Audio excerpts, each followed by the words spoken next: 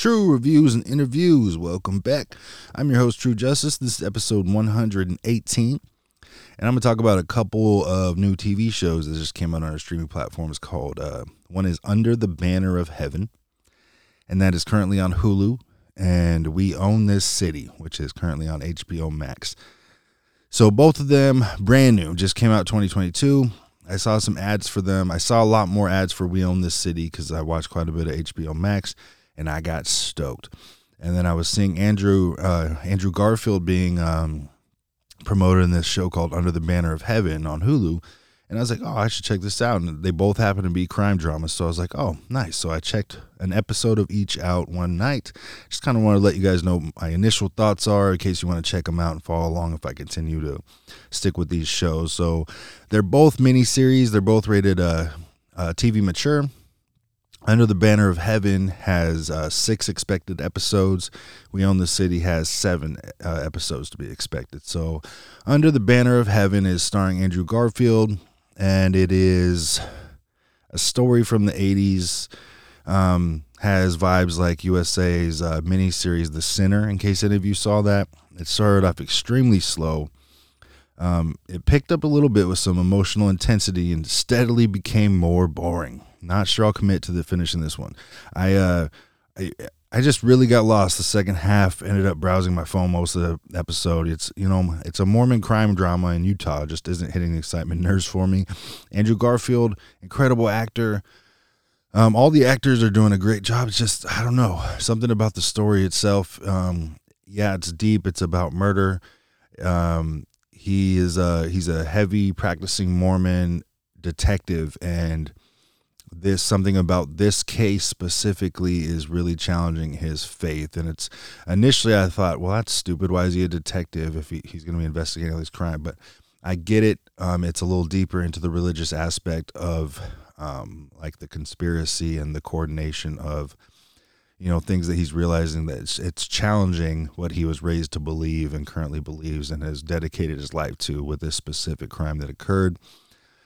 I don't know if I'm going to check any more out. I really don't. I will see if I want to give it another go. I really hate to give up on a show after one episode because I do believe in the development, but I don't know. We'll see. It's tough for me. But that's on Hulu if you want to check it out. Yeah, like I said, TV mature. It's about a murder investigation. And then We Own This City. It's got John Bernthal in it. It's got a really good cast, actually. And this is about the rise and fall of Baltimore's police department's gun trace task force. And I didn't know anything about this. To me, it almost had 80s vibes at first as well, but it's actually based in the 2000s. True, and they're both based off books that were written. So I thought that was cool. But even with the opening scene in We Own This City, it's more intriguing to me than the entire storyline of Under the Banner of Heaven. He has a speech about brutality and abuse of power to the other officers, just motivational about the importance of gaining information to get drugs and guns off the street and build actual cases rather than letting their pride, take over and beat the shit out of people on the streets. And, it's a little misleading because, of course, police has corruption. Everybody has corruption, but they got a lot of power. And it gave me a lot of vibes more like, I don't know if you have seen the show called Mayor of Kingstown on Paramount Plus. That was one of the shows I started watching when I got Paramount Plus, and I absolutely loved it. Definitely has more vibes like that. And this is following different units around that time, and they all seem to have their own agenda. 2 end up joining forces to bust the main dealer they're looking for that has links to ongoing overdoses in the area. So lots of corruption. This episode ended with a major cliffhanger, so I'm already more intrigued to watch episode 2.